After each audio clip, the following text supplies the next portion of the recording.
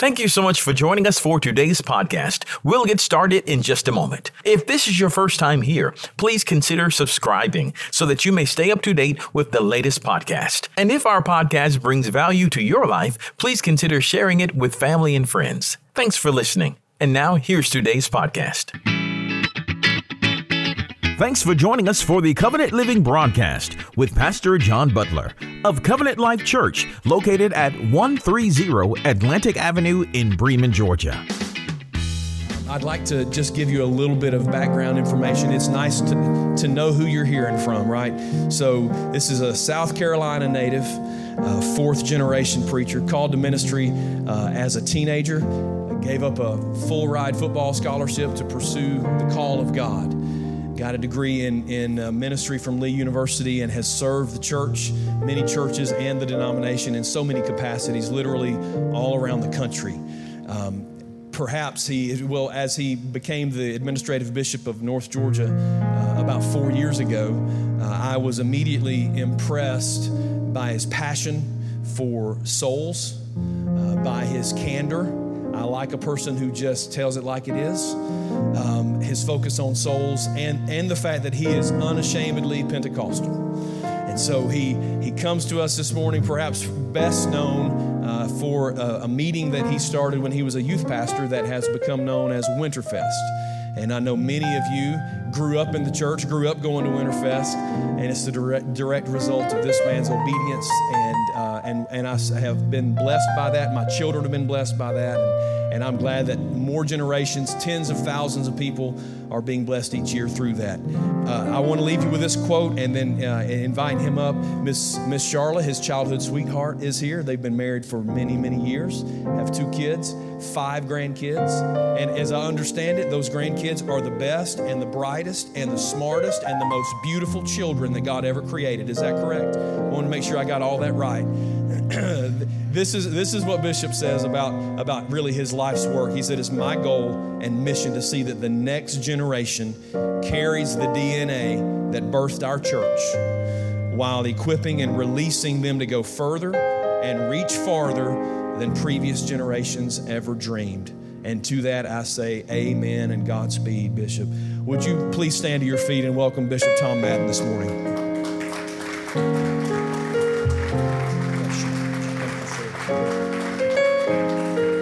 Oh, wow. God bless you. You be seated just a moment. Let me visit. And he's exactly right. Our grandchildren are the most beautiful. Here's what I have found in that journey. You just keep playing there. That's just beautiful music that I don't hear every Sunday. You talk about candor. Here's what I have found about grandchildren. God didn't make ugly grandchildren. Now, I've seen a lot of ugly children. My wife's shaking her head. I shouldn't have said that, but no, never seen ugly grandchildren. And I think grandchildren are payback for even having kids and raising teenagers. But man, what a privilege to be in the house of the Lord today and to feel the presence of the Lord, to be in this house. And so honored to be with the Butlers today and look forward to this. Haven't had this opportunity in 3 years that we've been in Georgia. And what a privilege to be here. And just driving on the property, I know that you have great leadership. I know that God is blessing you. You got it together. And then to come into the house of the Lord. And here's the thing. It flows from the top. Okay? Never flow. It don't run uphill.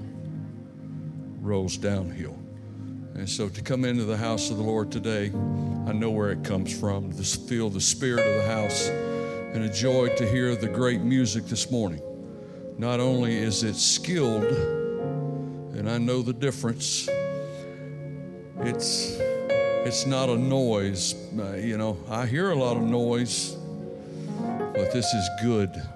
It's skilled. Not only is it skilled, but anointed, taking us into the presence of God. All right, stand with me this morning. I'm going to share a word with you. Job chapter 42, and they're probably going to put it on the screen. I just felt led to share this story this morning with you. Without question today, we are living in the last few seconds of eternity. Jesus is coming. Jesus is coming. And the last few days of the warfare that we have to endure are going to be the strongest that the church has ever known, that the world has ever known. Corporately and individually, it's going to come. That's part of just what we're in.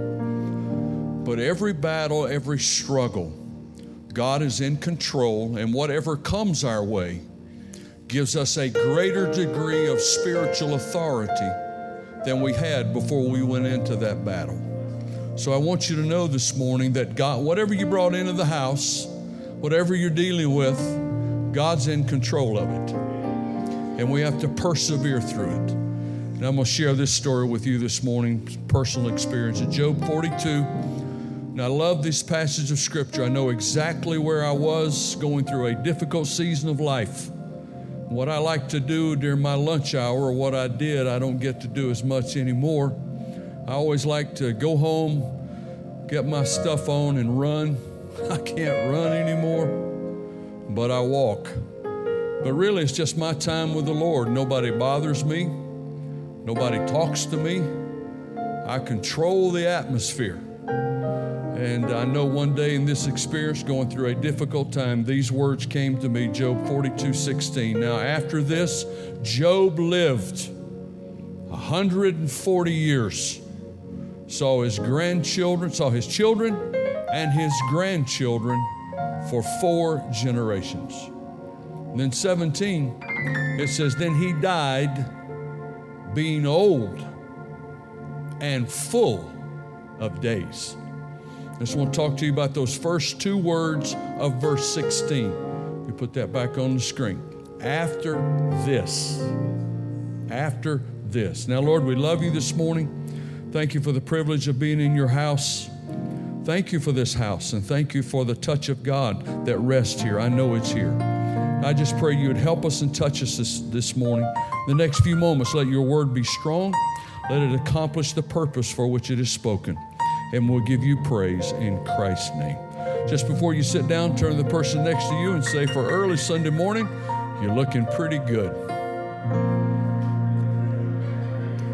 Amen.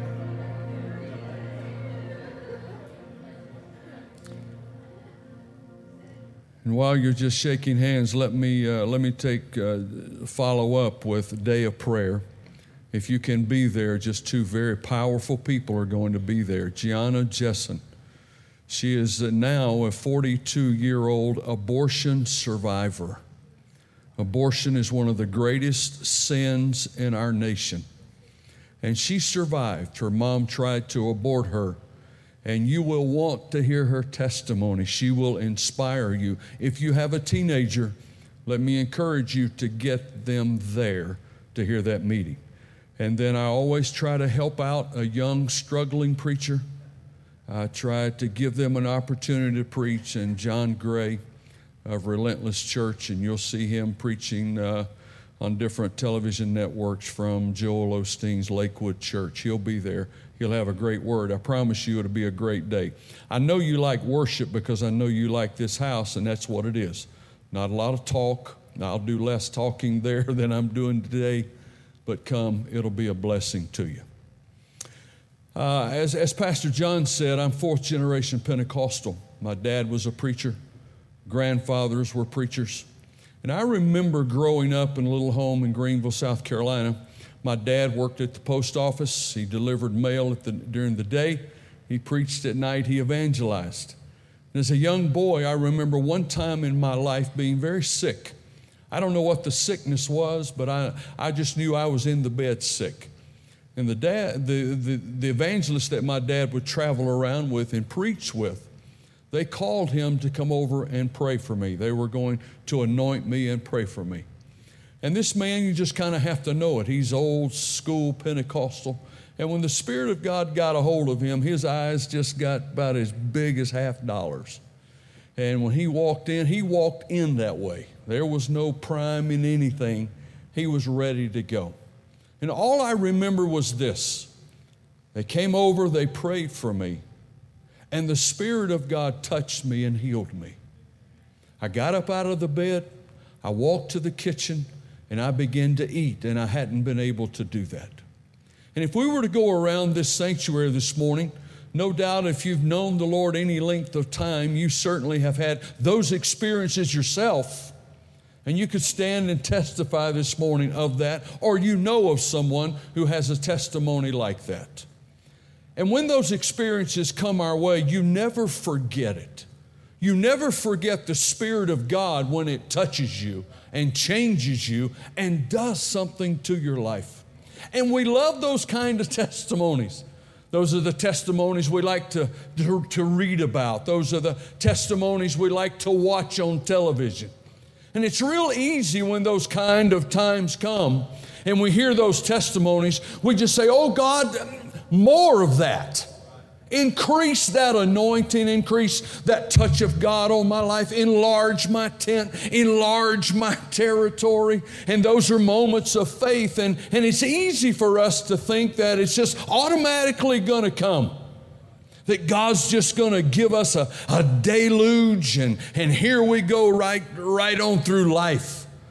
But what I have learned in my life, through the years of my life, is that the touch of God and the anointing of God on our life and the power of God is something that is not cheap. It's not something that's just easily handed out. And if God just did that, what I found, many people are not able to handle the touch of God on. They're not able to handle what comes quickly in their life. And all of us have seen those people who seemingly it come quick, it come easy. Only later on they weren't able to handle what God had given to them. And we expect it to come, but sometimes what I have learned in my life is God has to take me through a process. He has to take me through some things, because what would happen if He did that? Many times, see, we don't have the ability to contain what He wants to give us. Pastor John talked about Winterfest. In that Knoxville arena one year we were there, and there were some 20,000 students who were there, and we always give an opportunity for an offering. And I remember doing that, and we always would give the money to inner city somewhere. And by the way, thank you for what you are doing for the House of Cherith. That belongs to us. The Church of God pastor is there running that, and my wife's on one of the boards there. We were there at 7 o'clock one morning this week for a meeting. It's unbelievable what God is doing. Thank you for that. And we would give an opportunity for people to give to that ministry. They come back to the office after the event, and they were counting the money. Now, this is a room full of teenagers. And when you give an offering to a room full of teenagers, it's amazing what you get. You know, it's called filthy lucre. Believe me, money is nasty. And you would get a lot of nasty $1 bills. They would wad them up and make them look like footballs, you know, the kind where you make the goalpost and you flip them. And it's just really funny. And one of the guys come running down the hall to me, and he said, look at this. And it was a check. Well, you don't get check from teenagers. But one of the ladies that was in the room had written a check, and I looked at it, and it was for $10,000. Oh yeah, that got our attention. But I began to look at who it was. And the lady that was in the arena that wrote the check for $10,000, her husband was connected somehow or another with one of our churches, and he had won the lottery. Now, I'm not advocating playing the lottery. I don't play it. We don't do that. And so he had won at that point in time what was the largest lottery in the history of the United States. He'd won a lot of money. And I remember at that time the discussion that had gone on about all the tithe money that was going to come into the church. And the reason I remember it was because you just love a good religious argument. And there were people that were talking about, okay, what are we going to do with this money? And there was some on one side who said, if we touch this money, we're cursed. That's an ungodly means of attaining money, and if we take that money, we're going to be cursed.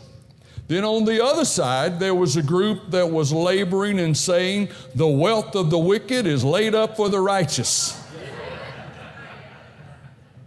And so I'm listening to all this conversation going back and forth, And then this lady brings in this $10,000 check. And so what are you going to do with that? Let me tell you something. That check was in the bank by 5 o'clock that afternoon. I'm not the judge, but I was counting it and taking it. God can settle that issue.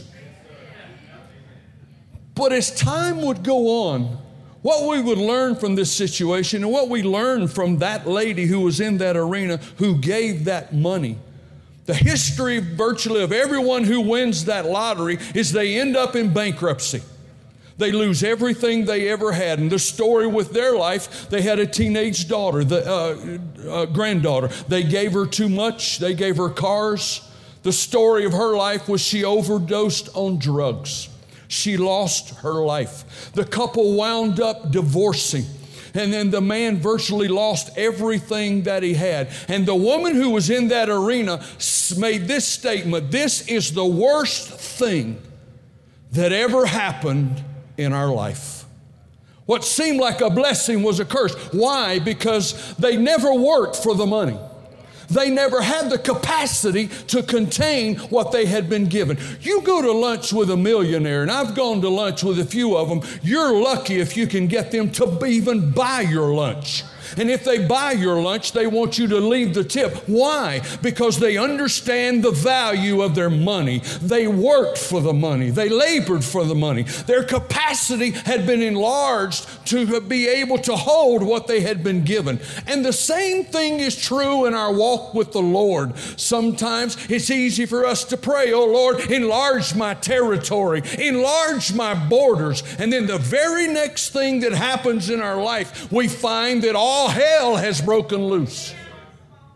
And we run back to our place of prayer and we say, "God, evidently you didn't hear me. You didn't understand what I was talking about. I wanted more of you. I wanted more of your spirit, more of your power. Look what has happened." No, he got it, but what he is doing is he is enlarging our territory. He is enlarging our capacity to be able to hold what he wants to give us. Here's what is happening. There is a process sometimes that we have to go to.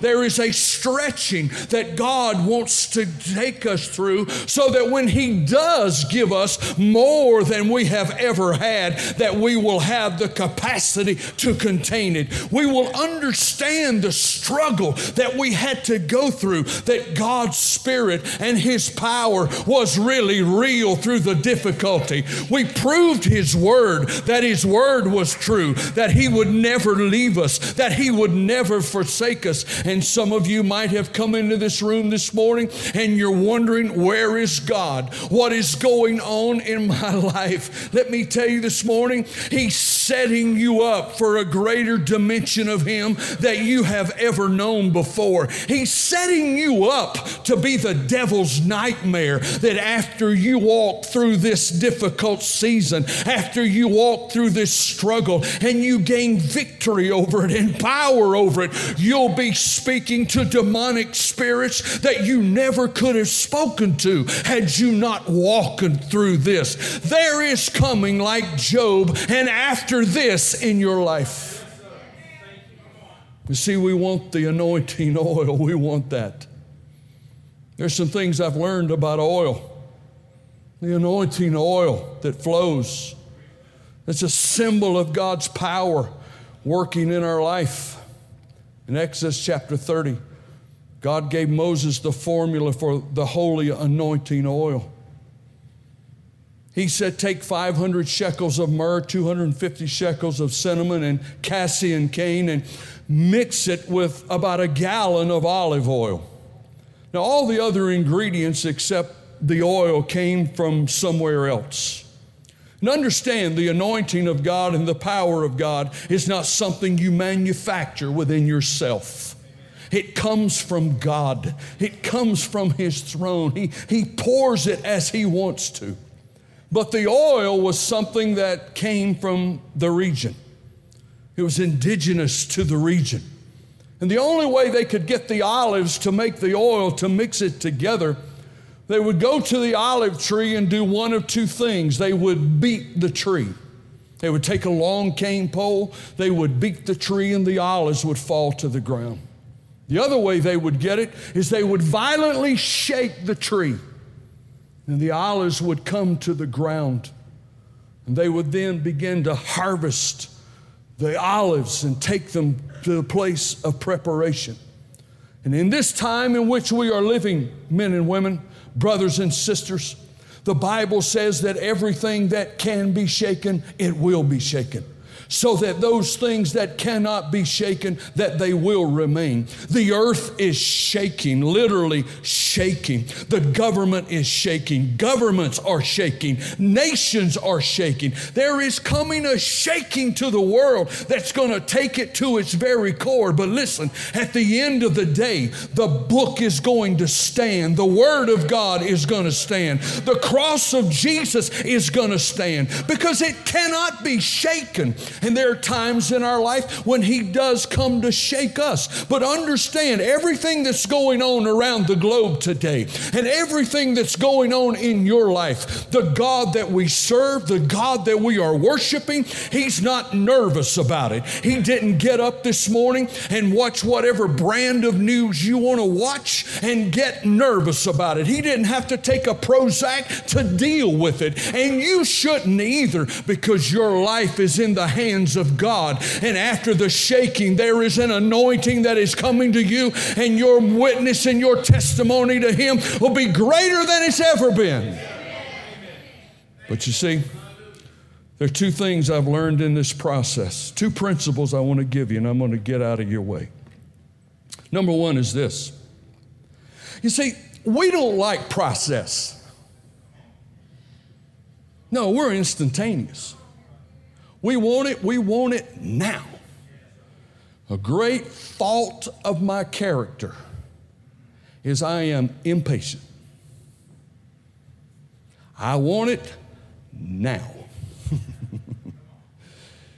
And the Lord has helped me.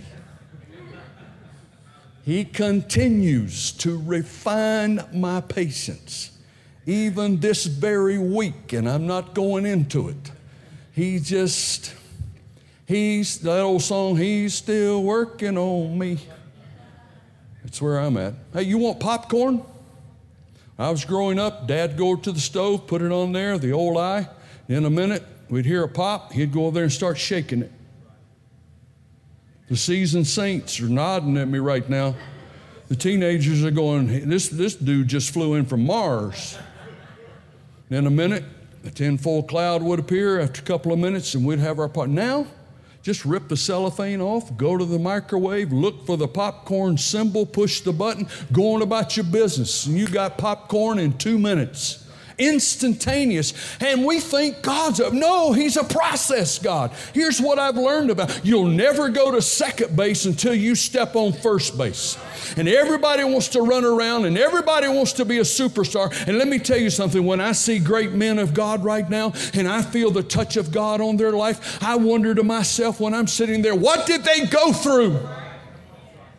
What circumstances in their life did they go through that produced such an anointing and power of God upon their life? Because He just doesn't arbitrarily just throw it out to people.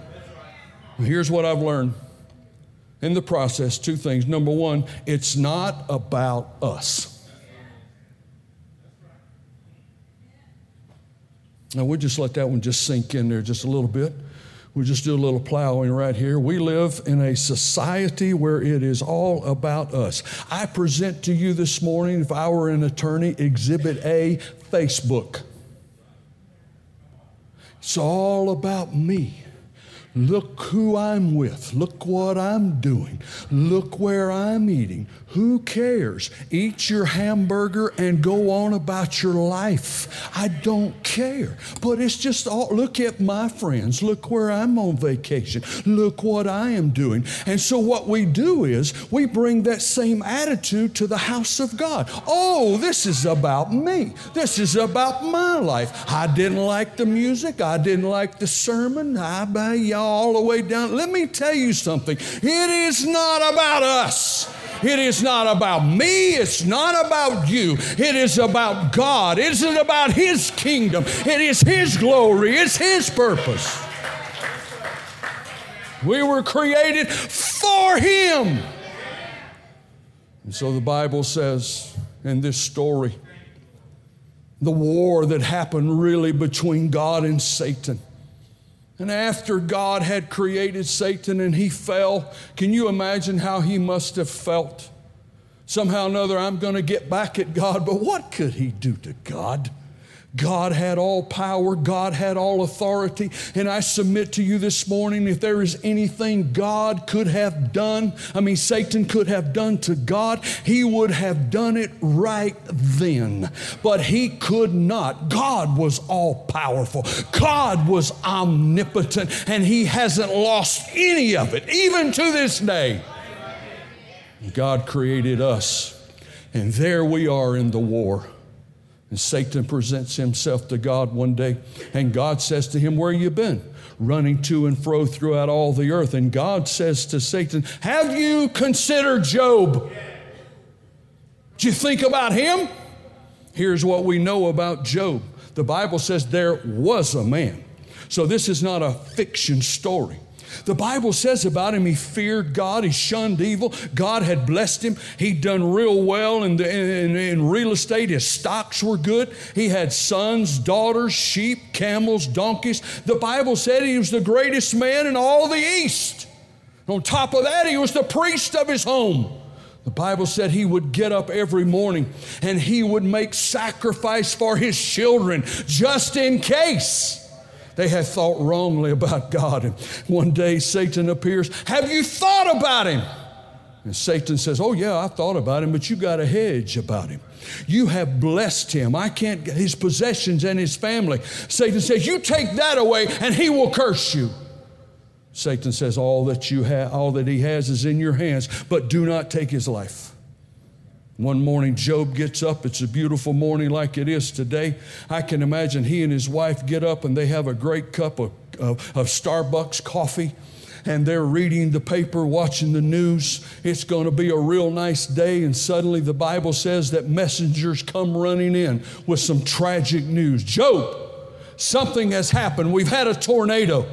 Maybe some storms came through like last night. And your children, Job, they have been killed. They're all gone. All of your possessions are gone, Job. Messengers constantly coming in with that kind of word. What do you think his attitude would have been? What do you think the natural response would have been? I've never been through anything like that in my life. I've never lost a child. I know people who have lost children, and I cannot begin to even go through I can't even begin to enter in to begin to think how they feel. But in one day, he lost every child. He lost every possession. You would think that would be enough to break his back. But what did Job say? He said, the Lord gives, the Lord takes away.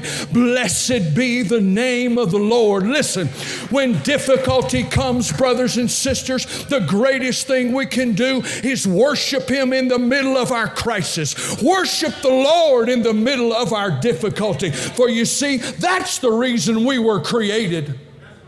You weren't created to work a job, whatever it is. I wasn't created to stand up here and do this or be the administrative bishop of North Georgia or whatever it is. No, we were created to worship him, to give our life and our heart and our praise to him. And here's what happens when you begin to praise, the devil backs up. He hates a worshiper. He hates a praiser. So wherever you are in the middle of your struggle this morning, you want the enemy to back away, you just begin to worship him. You may not know the future, but he's already in the future. And when you worship, the enemy will back away because he hates a worshiper. But you know what I found? I found the devil doesn't give up easily. Have you ever noticed that trouble comes in waves?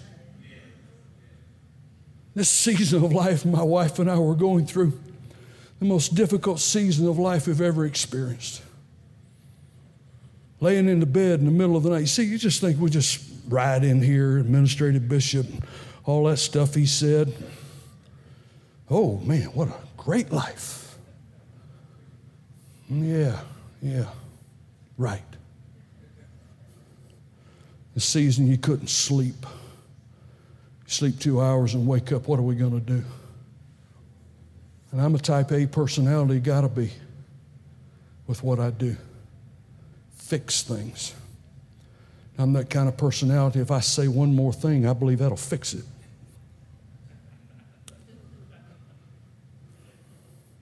Walking through a difficult season, when I hear the Lord say to me, you're not going to fix this one. No, you're going to trust me. You're going to lean on me. You're going to walk with a limp for the rest of your life. In the middle of that one, here comes another one. Because it's all designed to break your will and to break your spirit. And the Bible says that Satan runs back. And God asked him, he says, have you thought about Job? Oh, yes. We took it all. But let me touch him, and he will curse you. You see, that's still what it's all about. The battle is between God and Satan. And so God says to him, everything that is in his hands, it's all in your hands, except his life. You cannot take his life. Let me tell you something, brothers and sisters. He is the author and the finisher of life. He gives life, and he is the final say-so about life. The enemy cannot take your life. God is the one who says it is over. Your days will be fulfilled according to his will and according to his purpose for your life. And so you know the story. That Job is stricken with boils from the top of his head to the soles of his feet. And the Bible says he's sitting there in the ash heap, and then his friends come to comfort him. Don't you love friends when you're in the middle of a crisis? And you know, this is so bad. The situation is so bad. The Bible says that when they came to him, they didn't even recognize who he was. The Bible says the grief of Job was so great that for 1 week they sit there and don't say a word. What I found about friends when they came to me in the situation we're dealing with, then they started talking to us, well, maybe there's something wrong with your life. Maybe you've opened yourself up to something, and maybe, maybe you need to look introspectively in your own life, and blah. You know what I wanted to say to them? Shut up. The story with Job was this. The Bible says he's the greatest man in the East. He worshiped him. He did nothing to deserve anything like this. But God allowed it to come for a reason. But then come those climactic words that Job, this is what he orchestrated the whole thing for. Come the words of his wife when she looks at the situation. She surveys where she had been. They had had great wealth. They had had great power. They had a great reputation. People would allow them to come and love them to come in. But now all of that stuff is gone. And she surveys, her children are gone, her grandchildren are gone. Let's think about it from her perspective for a moment. I'm not here to misalign his wife anymore. Oh no, let's take it from her perspective. This is the woman who stood over the grave of her children. She knew things about her children, and I submit to you this morning that she had empathy that Job never had. These were the children that she had nursed in her womb, that had kicked in her womb. She knew every inflection of their voice. She knew everything going on in their life. She had an empathy that Job never felt in his life. But now we come to this point, and she goes through it all. There would be no more communion and fellowship as a companion. It's all gone. And then she looks and says, why, in light of all of this, why don't you just curse God and die? That was the moment, men and women, that the enemy strategized the whole situation. That was the breaking point. That was the moment that he wanted, that Job would look at God, that he would curse him. And let me tell you, there are times in our life, I remember walking the aisles praying, oh God, walking into my place of prayer, would you move? Oh God, would you deliver in this situation? In 21 days of prayer, I would quote, listen, I still have the words right here. I still have the sheet that I would pray. Scriptures that I memorized. Just pulled that out of my Bible this morning. I hadn't used this Bible in a long time, but I pulled it out. These were the words that I would walk the floor and give the scripture to the Lord. Will you not answer your word? What do you do when he doesn't come, when you want him to come? And be able to just sit there. What do you do when he doesn't come, when you want him to come?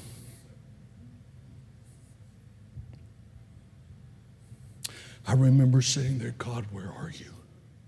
And there are times when you don't have words to speak, you don't have words to say. And what the enemy will do, the enemy will leave you sitting right here in your bitterness of your situation, in the bitterness of the past.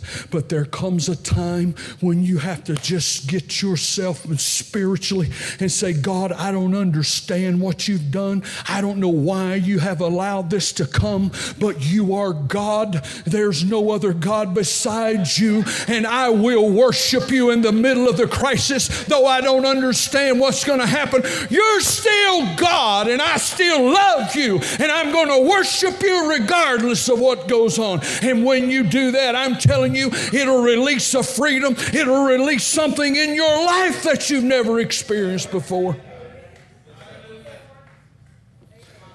Because here's what I learned, second principle, I got to quit. Waiting, W-A-I-T-I-N-G. Waiting is not passive.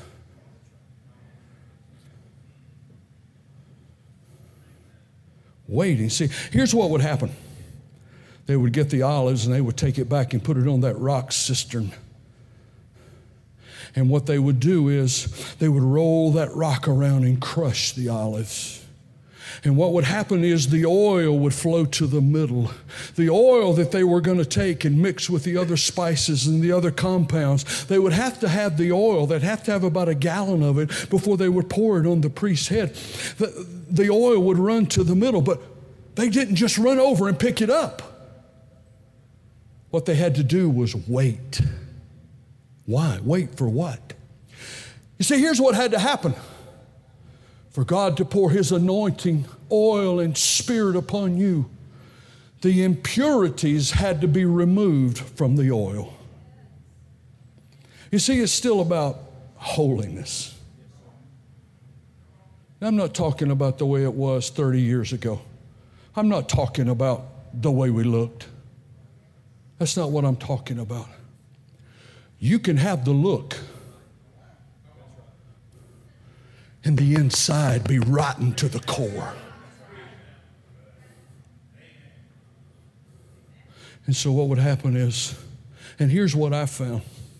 While I was waiting on God to show up on my behalf, I found myself at that same place of prayer, walking back and forth. And people who had wronged me, I knew that. People who wanted me out of their way, out of the church, who wanted everything about my life, who tried to kill me. And I knew it. Here's what I found myself doing. The Holy Spirit searching deep inside my heart, saying, let them go. Let them go. I'll deal with it. And instead of cursing them, I found myself blessing them. I pray you would bless them, bless their homes, bless their children, bless everything about their house. You see, what has to happen is before God can pour fresh anointing, the impurities of our life have to be gone. And when does it happen? When he looks into the oil and sees His reflection in our life. Then He takes the oil and mixes it with the spices and pours out an anointing upon us that we never experienced before. And more of it, because walking through the process, our capacity has been enlarged. And now I'm telling you, after that, there comes a suddenly moment. There comes a moment when what you have been praying for, it comes to pass. And what happens as a result of the process, there are demonic spirits that I can speak to today with authority, because I have walked in front of them and seen the Lord deliver them. I'm just telling you today, like Job, there is an after this for your life. There is an after this that is coming. You just walk earnestly. You walk in faith. There's an anointing. It's a setup. It's a setup to destroy the devil. And what you thought come to kill you is the very thing that God will take out of the devil's hands. He will put it in your hands. It'll be a weapon against the devil. You'll be able to speak to people you never would have been able to speak to had you not walked that way. There's an after this coming to your life in Jesus' name. Stand to your feet right now all over the house. Would you just lift your hands and worship Him this morning?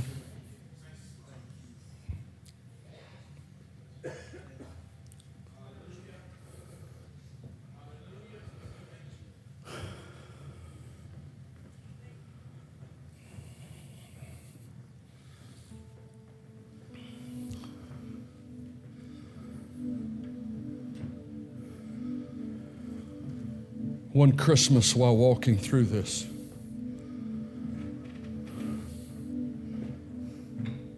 I remember going in my bedroom and picking up my Bible, not this one, but I picked up another one. I just said, Lord, I need a word. Please, give me something. And I certainly don't recommend just opening the Bible and plucking down your finger. But this night I opened up my Bible and it turned to 2 Corinthians chapter 4, verse 17, where Paul just simply said this: for our light affliction, which is but for a moment. I read those words. Maybe you don't talk back to God, but I found myself just kind of talking back. I was talking back to Paul right there, talking back to the Lord. I said, you see my impatience, you call this light? It's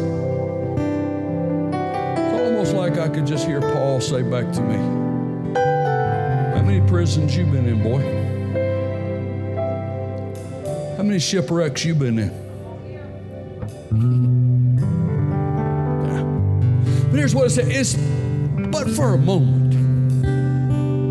But what's it doing? It is working for us a far more exceeding eternal weight of His glory.